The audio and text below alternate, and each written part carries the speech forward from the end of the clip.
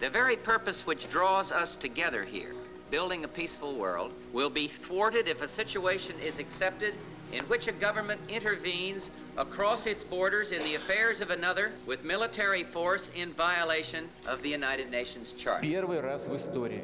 We have to ensure the proper conditions for self-determination so that the citizens of Crimea, well, it's a good thing that at least they remember there is such a thing as international law. We're of the view that UNSC was not the right forum for such issues, and they should be discussed bilaterally between India and Pakistan. I've come here to tell the UN, you've got to. This is a test for the United Nations. You are the one who guaranteed the people of Kashmir the right of self-determination.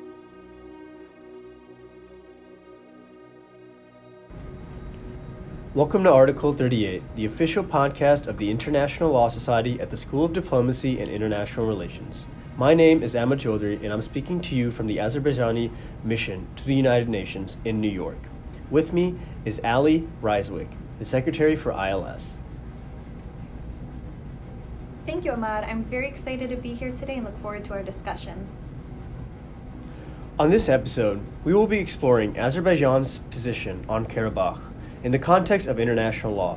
I want to place an emphasis on Azerbaijan because what Azerbaijan may see as a justification through a treaty or a resolution for its position may differ from other peoples and nations. To present Azerbaijan's position today, we are going to be speaking with Mr. Tofik Musayev. Mr. Musayev graduated from the Baku State University with a degree in law and the University of Essex with a master's in international human rights law, both awarded with distinction. Mr. Musayev is currently serving as Deputy Permanent Representative of Azerbaijan to the United Nations. Prior to this position, he headed the Regional Security Department in the Ministry of Foreign Affairs of Azerbaijan between 2014 and 2016.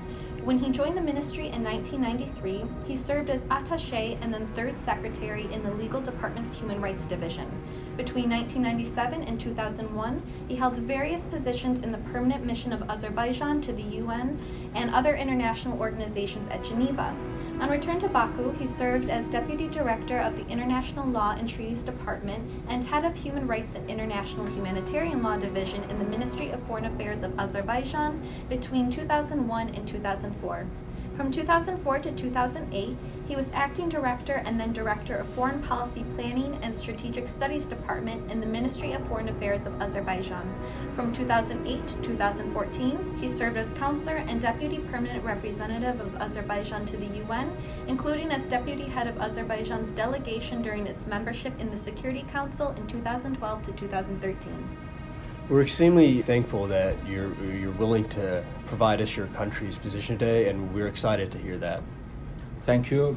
I'm looking forward to speaking to you and your audience. The topic we are going to discuss today is of particular interest for international lawyers, as it involves various branches, areas, and principles of international law, such as those relating to the title of territory, the use of force, humanitarian law, the law of occupation, human rights law, and the interrelationship between the principles of the territorial integrity of states and self-determination of peoples. And I will try, time permitting, to briefly focus on each of these issues and hope my answers will be clear and useful for understanding the international legal aspects of the problem. Well, we look forward to covering all of those issues here today. In doing this podcast, we give the countries concerned the platform to present their perception or position on the conflict. But to do this, it is also important to discuss the history behind issues that are of contention. So to begin, I want you to give you an opportunity here to give some historical context to the region and the dispute. And it's up to you how far back in history you deem relevant. Although it is useful and even imperative for international lawyers to have comprehensive knowledge of the past in studying and discussing specific cases, it is important to approach historical arguments with maximum caution. Otherwise, the international community would be faced with scores of territorial claims based upon such arguments, and there would be no limit to fragmentation. However, a brief overview of some major milestones in history would be helpful in understanding the topic that we are discussing today.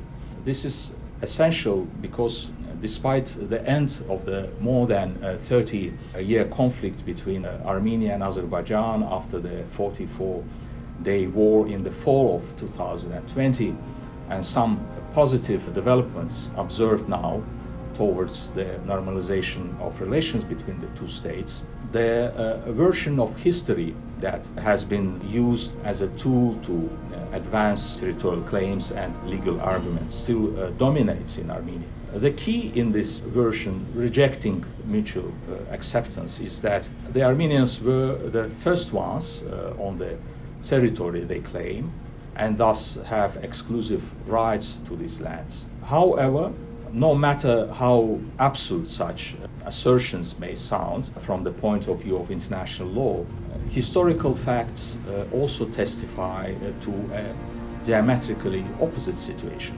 And I would like to briefly focus on some main points. Firstly, the Karabakh region, including its mountainous part, which is often erroneously and confusingly referred to in conjunction with the Russian word Nagorny or Nagorno, has historically been inhabited and ruled by Azerbaijanis and their ancestors, and has been part of all entities and states established by them on the territory of Azerbaijan. Secondly, the mass settlement of Armenians in the South Caucasus originated in the first half of the 19th century after the signing of the Gulistan and Turkmenchai treaties between Russia and Iran on 12 October 1813 and 10th February 1828 respectively. The First World War also contributed to the increase in the number of Armenians in the South Caucasus. In total, over 1 million Armenians moved to the region between 1821 and 1911, and additionally 350,000 between 1914 and 1916. Such a large influx of population and the resulting demographic changes laid the basis for long-term instability, tensions, and conflicts in the region. Thus, between 1905 and 1907, the Armenians carried out a series of large-scale massacres against the Azerbaijanis. The 31st of March is commemorated every year in my country as the day of genocide of Azerbaijanis in memory of those thousands of civilians killed as a result of Armenian offensives in 1918. The last point on history that I want to make is that the Karabakh region, including its mountainous area, was part of the first independent republic of Azerbaijan in 1918 and 1920. In 1919, the Allied powers recognized the administration and jurisdiction of Azerbaijan over the Karabakh region, and the following year, Azerbaijan was recognized de facto at the Paris Peace Conference. However, in 1920, Soviet rule was established in Azerbaijan and throughout the South Caucasus. So after this, the Soviets are in control over the territory. So with this, was the question of the status of Karabakh raised after the establishment of Soviet rule, and how was it resolved? The widely replicated assertion that mountainous Karabakh was annexed to Azerbaijan by Stalin after the establishment of Soviet rule in the region is totally groundless. First, as I just mentioned, the region was part of Azerbaijan before that. Secondly, in connection with Armenia's territorial claims, on the 5th of July 1921, the Caucasian Bureau of the Russian Bolshevik Party, a collegial body with several Armenians as its members, among others, after careful consideration, decided to retain mountainous Karabakh within Azerbaijan, definitely not to annex or transfer or subject it to Azerbaijan as Armenia asserts. The text of this document is easily accessible and can be consulted to dispel any doubts. Furthermore, according to the same decision, Mountainous Karabakh was to be given the status of autonomous province within Azerbaijan. This was formalized 2 years later with an act adopted by Azerbaijan on the 7th of July 1923. Thirdly, these decisions would be repeatedly confirmed by the Soviet legislation and recognized by Armenia over the years. Armenia definitely cannot complain and be dissatisfied, because at the same time the much larger Azerbaijani population, more than 500,000, was refused the same status of autonomy in Armenia. Moreover, not only the city of Yerevan, the capital of Armenia now, was earlier conceded to Armenia by Azerbaijan in an effort to secure peace in the region, but also the western part of the Zangezur region, with the dominating Azerbaijani population, was annexed to Armenia in 1920. As a result, the Nakhchivan region of Azerbaijan was cut off from and now has no land connection with the main part of the country. In subsequent years, during the Soviet period, most Azerbaijanis were driven from their homeland in Armenia, and in the late 1980s, the remaining more than 200,000 Azerbaijanis were expelled and not allowed to return. Many were killed during forcible deportation, and since then the Azerbaijani historical and cultural heritage has been consistently eradicated, and all Azerbaijani localities have been renamed throughout Armenia. Now let's move closer to the dissolution of the Soviet Union, where you had perestroika reforms and openness with the glasnost, but also resumption of secessionist claims to the territory we are discussing today. Had the law of the USSR on procedures for resolving questions related to the secession of Union republics from the USSR of April 3rd, 1990, any legal consequences? In the late 1980s, taking advantage of the uncertainty caused by the so-called perestroika and glasnost, the group of Armenian ethno-nationalists instituted the process of unilateral secession of Mountainous Karabakh from Azerbaijan and its annexation to Armenia. The actions that followed fueled ethnic tensions and unrest across Armenia and Azerbaijan, causing first casualties and displacements. The secessionist claims were laid under the pretext of alleged care of Armenians living in Mountainous Karabakh. However, these claims definitely were part of the long nurtured plan of annexing and ethnically cleansing the Azerbaijani lands. Indeed, the allegations of discrimination of Armenians on ethnic grounds in Azerbaijan do not stand up to scrutiny. In fact, the Armenians enjoyed a wide range of rights and privileges in Azerbaijan. In Mountainous Karabakh alone, they were heads of all state organs. The Armenian language was freely used in public life and in the work of public local authorities. And in terms of economic development, the region was second behind only the capital city of Baku. Besides Karabakh, the Armenians were widely represented in public, political, economic, social, and cultural spheres throughout Azerbaijan, holding senior positions in political, legislative, executive, and law enforcement organs.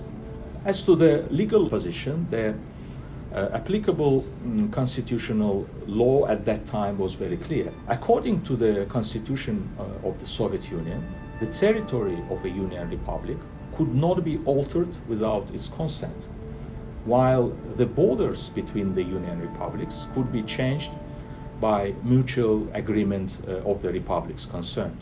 Moreover, under the Constitution, only Union Republics, not their autonomous entities or ethnic minorities, had the right to freely secede from the Soviet Union.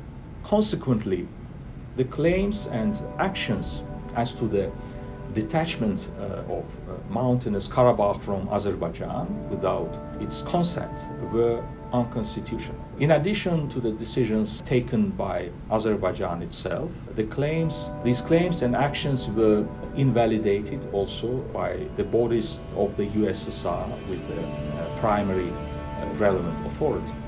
The autonomy in mountainous Karabakh remained in existence until the 26th November 1991, when Azerbaijan, considering imminent threats to its sovereignty, territorial integrity, and to the rights, freedoms, and safety of its citizens, abolished this entity.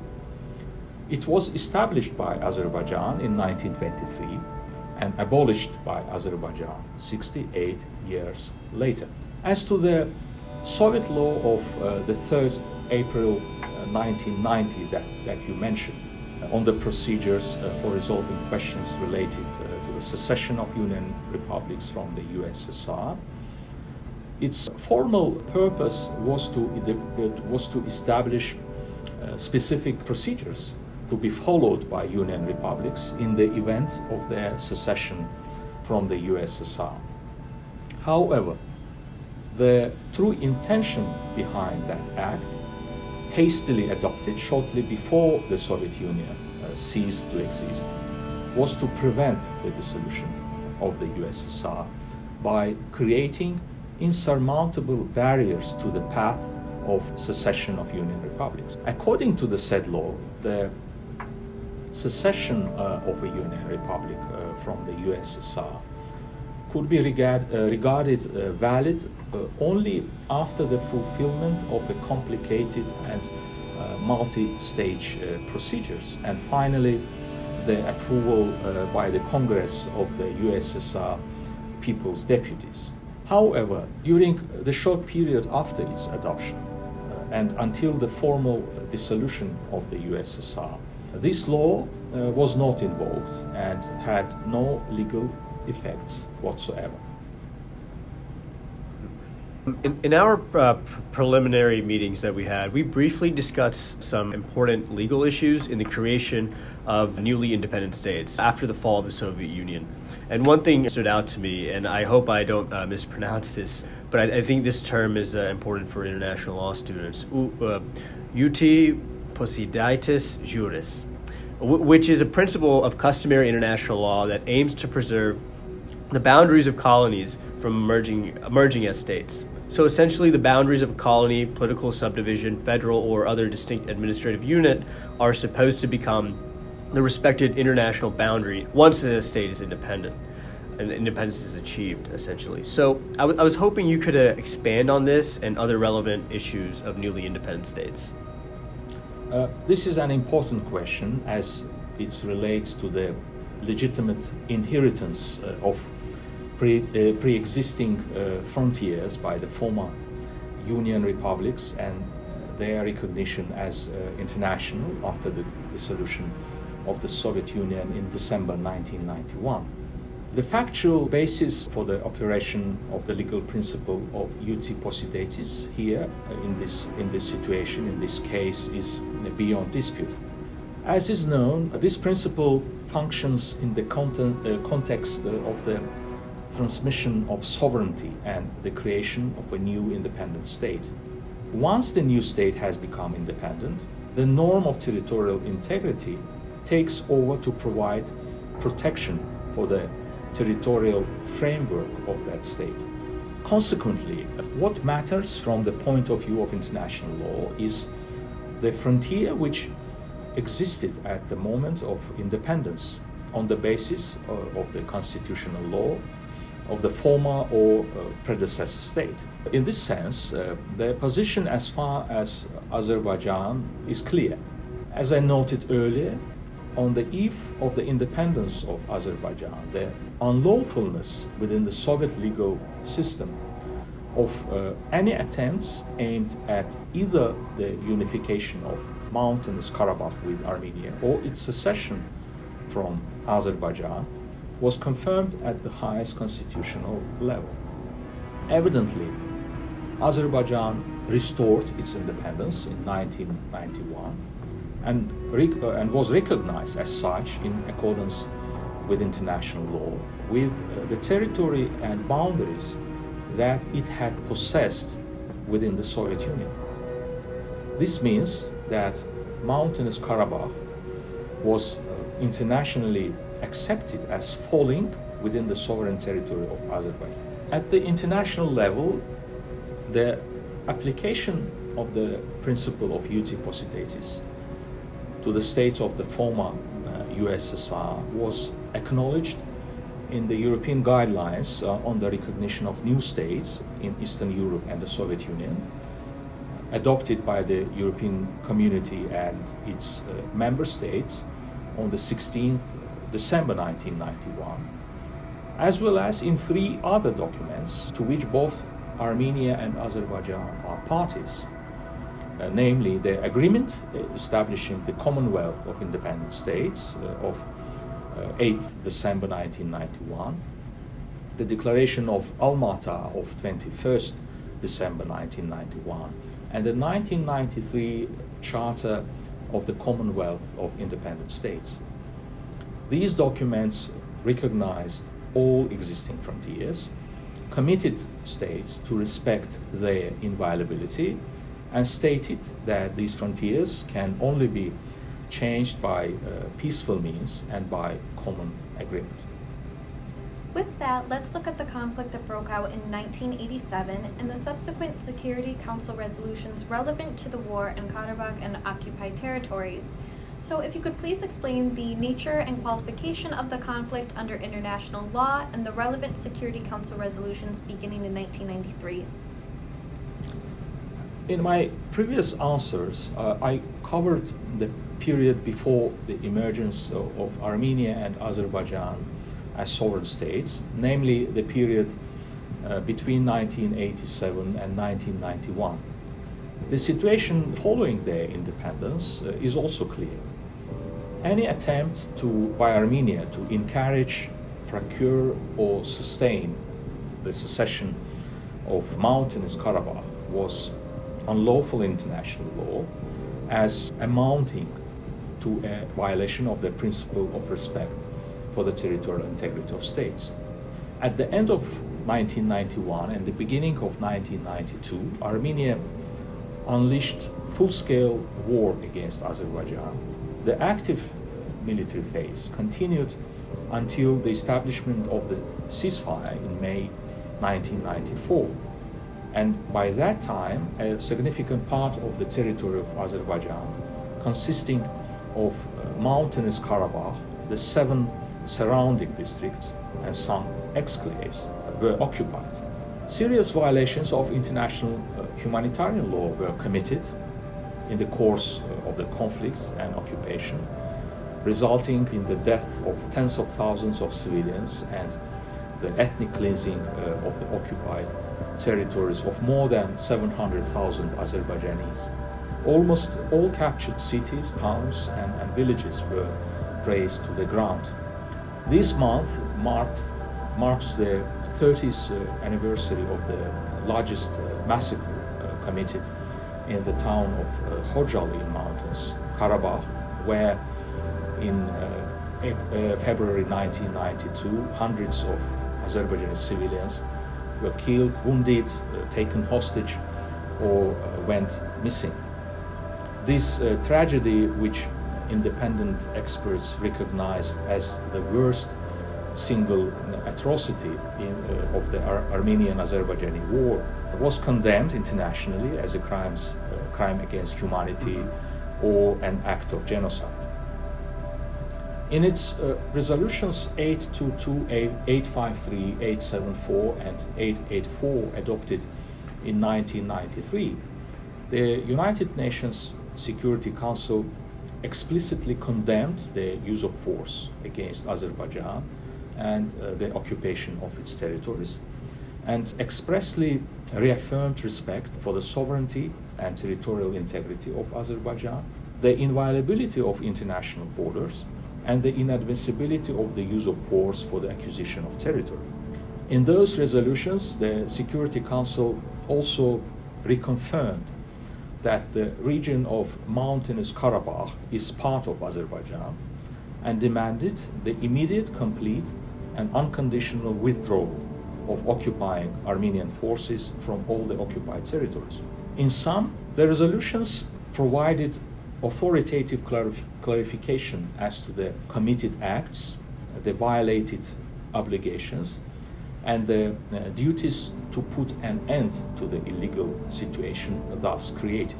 They acknowledged that acts of military force were committed against Azerbaijan, that the territories of Azerbaijan were occupied, and that those acts and their military outcomes constituted violation of the sovereignty and territorial integrity of Azerbaijan in contravention of the United Nations Charter and international law. The numerous documents adopted by other international organizations are framed along the same lines. Moreover, the item entitled "The Situation in the Occupied Territories of Azerbaijan" was included in the agenda of the regular sessions of the United Nations General Assembly. Under this item, 2 resolutions were adopted. 3 internationally mandated fact-finding and field assessment missions were conducted in the occupied territories, and numerous reports and communications circulated. Among the decisions, the leading judgment of the European Court of Human Rights in the case of Chiragov and others versus Armenia, adopted on the 16th of June 2015, is undoubtedly of particular relevance in regard to the qualification of the conflict under international law.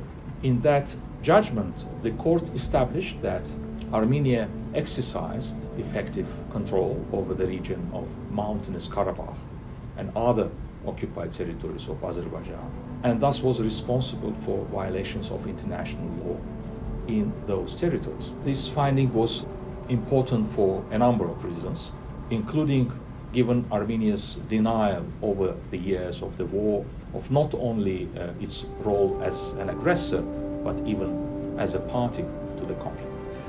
Okay, so now from the Armenian side, there is a big emphasis placed on the right of self-determination. Could you provide your perspective on the interrelationship between the principles of territorial integrity and self-determination in international law in the context of the claims made and maintained in regard to the former Nagorno-Karabakh Autonomous Oblast? Indeed, during the conflict, Armenia has placed emphasis on the right to self-determination with the only purpose to advance its territorial claims and cover up its unlawful actions. Armenia's arguments were and are fundamentally flawed. I'm firmly convinced that there exists no conflict of norms in international law. Most important in addressing the content of norms is their precise scope and application. Both the textual analysis of the existing provisions on self-determination and the negotiation process of international instruments containing such provisions make it abundantly clear who are the beneficiaries of the right to self-determination. Firstly, such beneficiaries are the peoples of the colonially defined territorial units, that is, non-self-governing territories that, as it is understood under international law. Secondly, self-determination also has an application in cases of foreign occupation. As such, it acts to sustain the integrity of existing states, not to dismember them.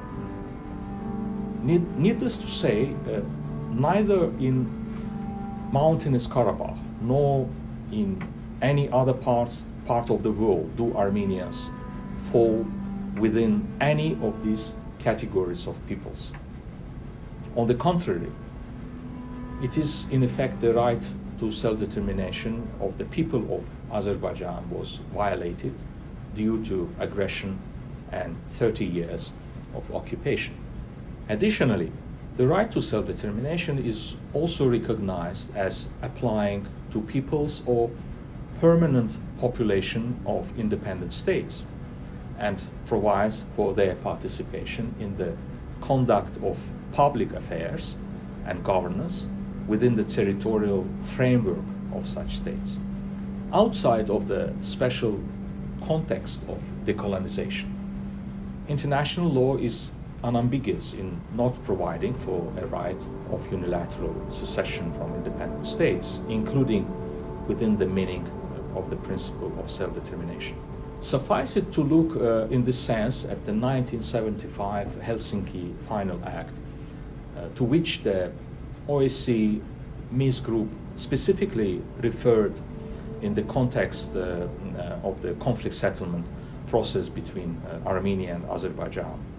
Thus, this document, which contains the Decalogue of Principles, obliges the participating states to respect the equal rights of peoples and their right to self-determination, acting at all times in conformity with the purposes and principles of the Charter of the United Nations and with the relevant norms of international law, including those relating to territorial integrity of states. This understanding was basically reflected in the Statement on Principles made by the OSCE chairman in office at the Lisbon summit of the organization in 1996.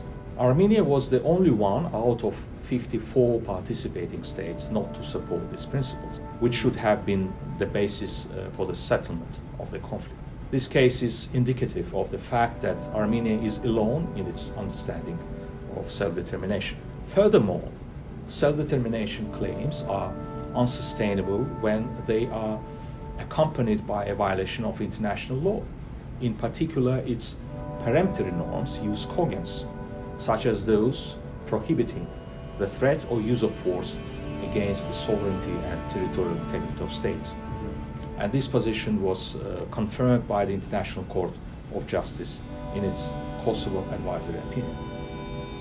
It follows from this that the secessionist claims and actions in relation to Karabakh were unlawful and legally ineffective.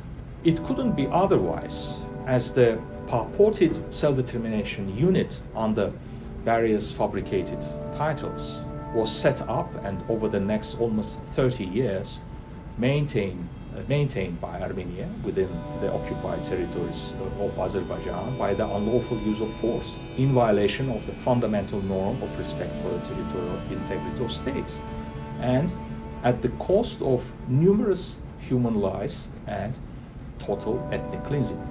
Moreover, that entity was established purely along ethnic lines, making it comparable with such precedents as Manchukuo, Transkei, and other South African Bantustans. The fact that no state in the international community has recognized this entity as independent speaks for itself. So from us researching the history of the conflict and the dispute, we noticed that since 1994, although efforts like the 1997 Minsk Group step-by-step proposal and later the Madrid Principles had been made to resolve the situation, the issue for you being resolving this situation in the occupied territories of Azerbaijan. But in the eyes of the international community, it seemed that the conflict was neglected until the events of 2020 and beyond. Yeah, so from the up until those time period. At least this is the perception we got. So if you could just explain how the situation evolved after the ceasefire and during the peace process under the auspices of the OSCE during this time period after the war up until relatively recent events of 2020. As I noted before, the ceasefire was established in May 1994. 2 years earlier, the mediation format of the Minsk Conference, negotiations towards a peaceful settlement, was agreed within the CSCE and later endorsed in the relevant resolutions of the United Nations Security Council. In 1995, the mandate for the co-chairman of the Minsk process was agreed, and in 1997, the office of the triple co-chairmanship of the Minsk Group was established. The relevant OSCE documents and decisions laid down the step-by-step approach to the settlement of the conflict, and several proposals were put forward and discussed within the peace process during this period. A number of essential steps should have been taken, starting with the elimination of the major consequences of the conflict, which would ensure in the first place the immediate, complete and unconditional withdrawal of Armenian armed forces from the occupied territories of Azerbaijan, to be followed by the return of the forcibly displaced population to these territories, the opening of all communications in the region, and then the elaboration and definition of self-rule for the residents of mountainous Karabakh within Azerbaijan. However, the mediation efforts yielded no results and failed to facilitate the negotiated settlement. The reason is simple. Armenia's main objective was to consolidate and cement its territorial gains and colonize the captured territories under the cover of the peace process and the ceasefire. Thus, for example, while the withdrawal of Armenian troops from the occupied territories and the return of internally displaced Azerbaijanis to their homes were the key objectives and prerequisites of the peaceful solution, the organized settlement of these territories by ethnic Armenians from Armenia and elsewhere continued and expanded until their liberation in the fall of 2020. Additionally, Armenia gradually toughened rhetoric at the highest level, threatening to unleash new war for new territories and hit major cities and civilian infrastructure in Azerbaijan with ballistic missiles, and declaring Karabakh as part of Armenia, thus making their negotiations essentially useless.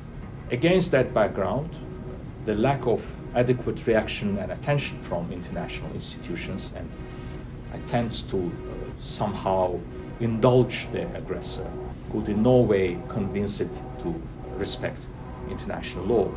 Moreover, despite the ceasefire, Armenian forces repeatedly shelled Azerbaijani settlements along the so-called line of contact, resulting in dozens of civilians killed and wounded. From 2015, there was a re-escalation in and around the occupied territories and on the border between two states. In April 2016 and in July 2020, Armenia provoked large-scale hostilities, which caused numerous casualties among Azerbaijani civilians and servicemen and extensive material damage. With that, we approached the Second Karabakh War. Bringing us to the Second War, there are several questions that we hope you can provide us answers to. First, we would like to know if you could please explain the conflict from your perspective and also explain the signing of the trilateral agreement on November 9th and 12th, November 2020.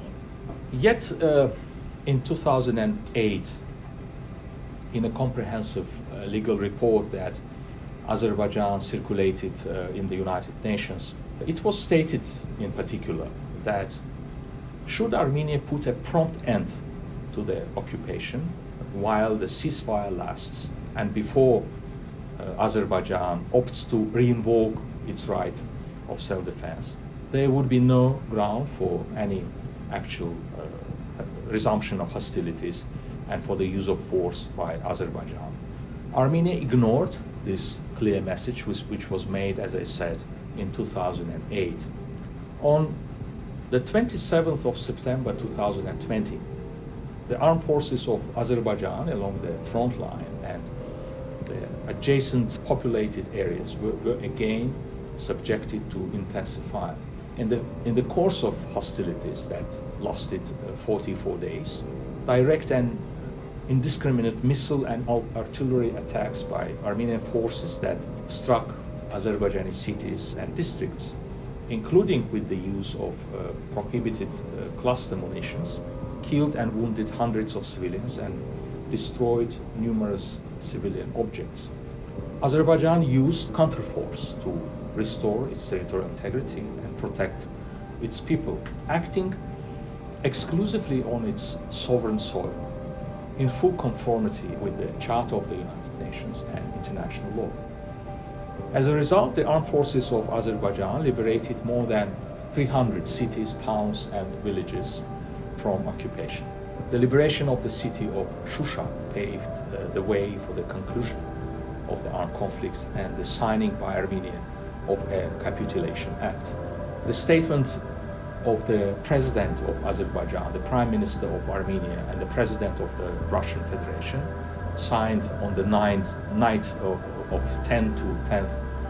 10th November 2020, provided for a complete ceasefire and termination of all hostilities, the withdrawal of the remaining Armenian troops from the territory of Azerbaijan, the temporary deployment of the Russian peacekeeping contingent within certain area, the return of internally displaced persons and refugees, the exchange of prisoners of war, hostages and other detained persons, and the unblocking of all economic and transport communications in the region.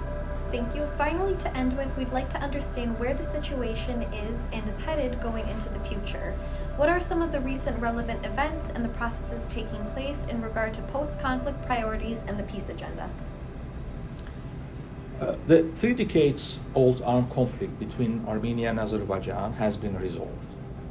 This was long overdue development demanded by the Charter of the United Nations, international law and justice.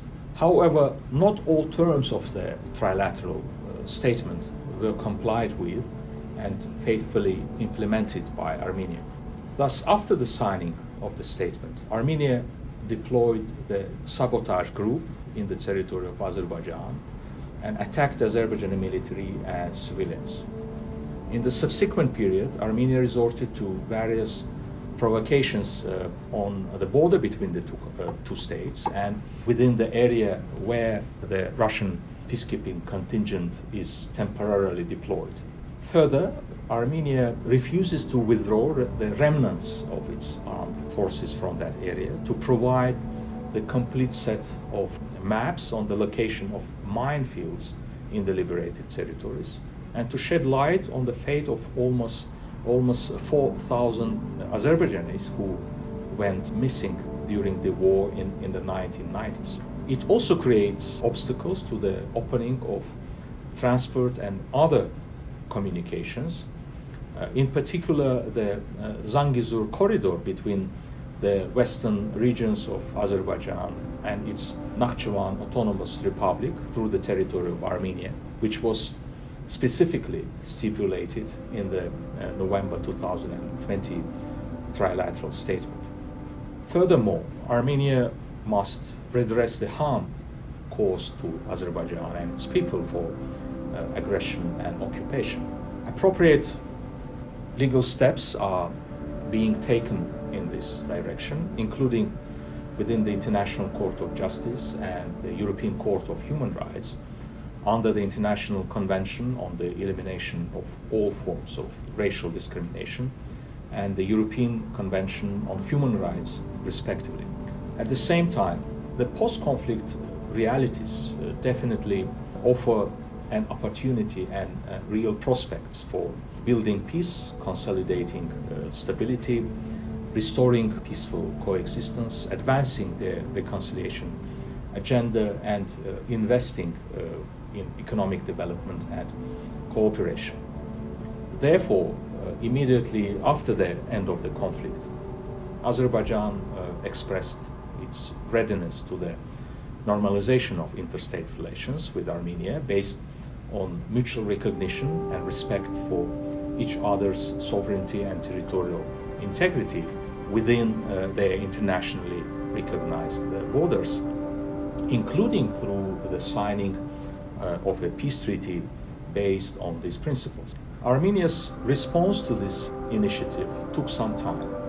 finally, at the meeting between the President of Azerbaijan and the Prime Minister of Armenia last month on the 6th of April in Brussels, both leaders expressed their desire to move rapidly to a peace treaty based on the 5 principles presented by Azerbaijan, and agreed to instruct the ministers of foreign affairs to work on the preparation of this document.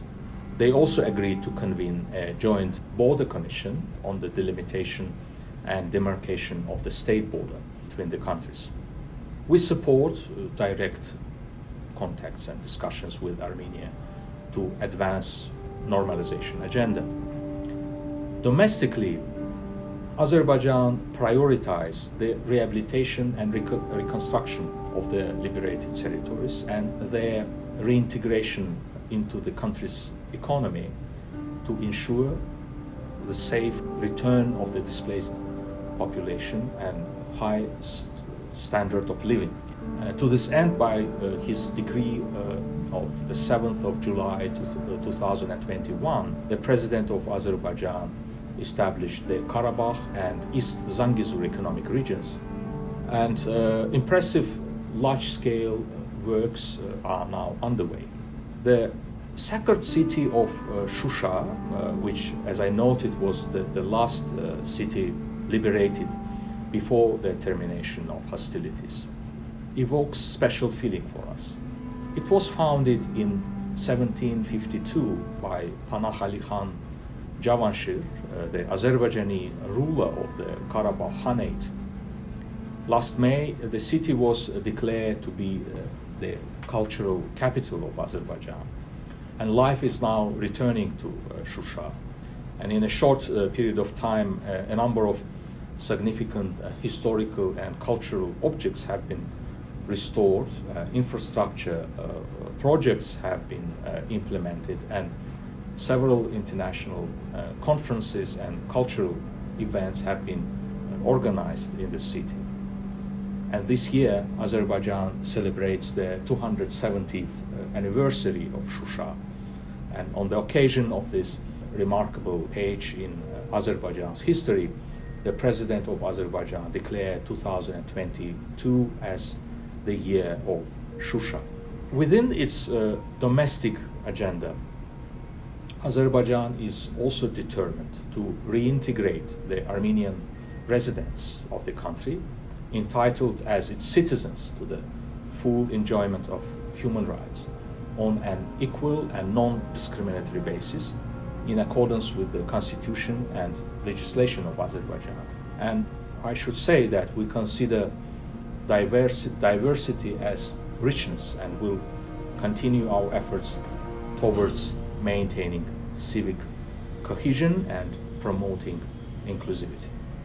Well, what you've provided us with today is going to be helpful for our overall project. It's going to be helpful to students of international law. So I just want to thank you so much for providing that position today. Yes, and thank you for taking time out of your day to meet with us as well. We really appreciate it.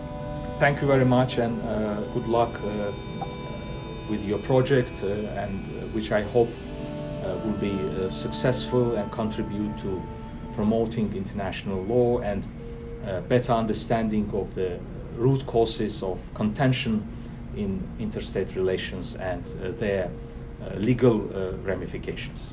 Thank you. Thank you so much. Thanks for listening. My name is Ahmed Chaudhry, and I'm the president of the International Law Society. This will be my last podcast as the ILS president, and the last one for our project for understanding territorial disputes in the context of international law. I'd like to thank all the members of the International Law Society and the faculty at the School of Diplomacy and International Relations, without whom this series of podcasts would not have been possible. Do keep in touch for information regarding upcoming products and projects this fall by following us on LinkedIn, Twitter, and Instagram.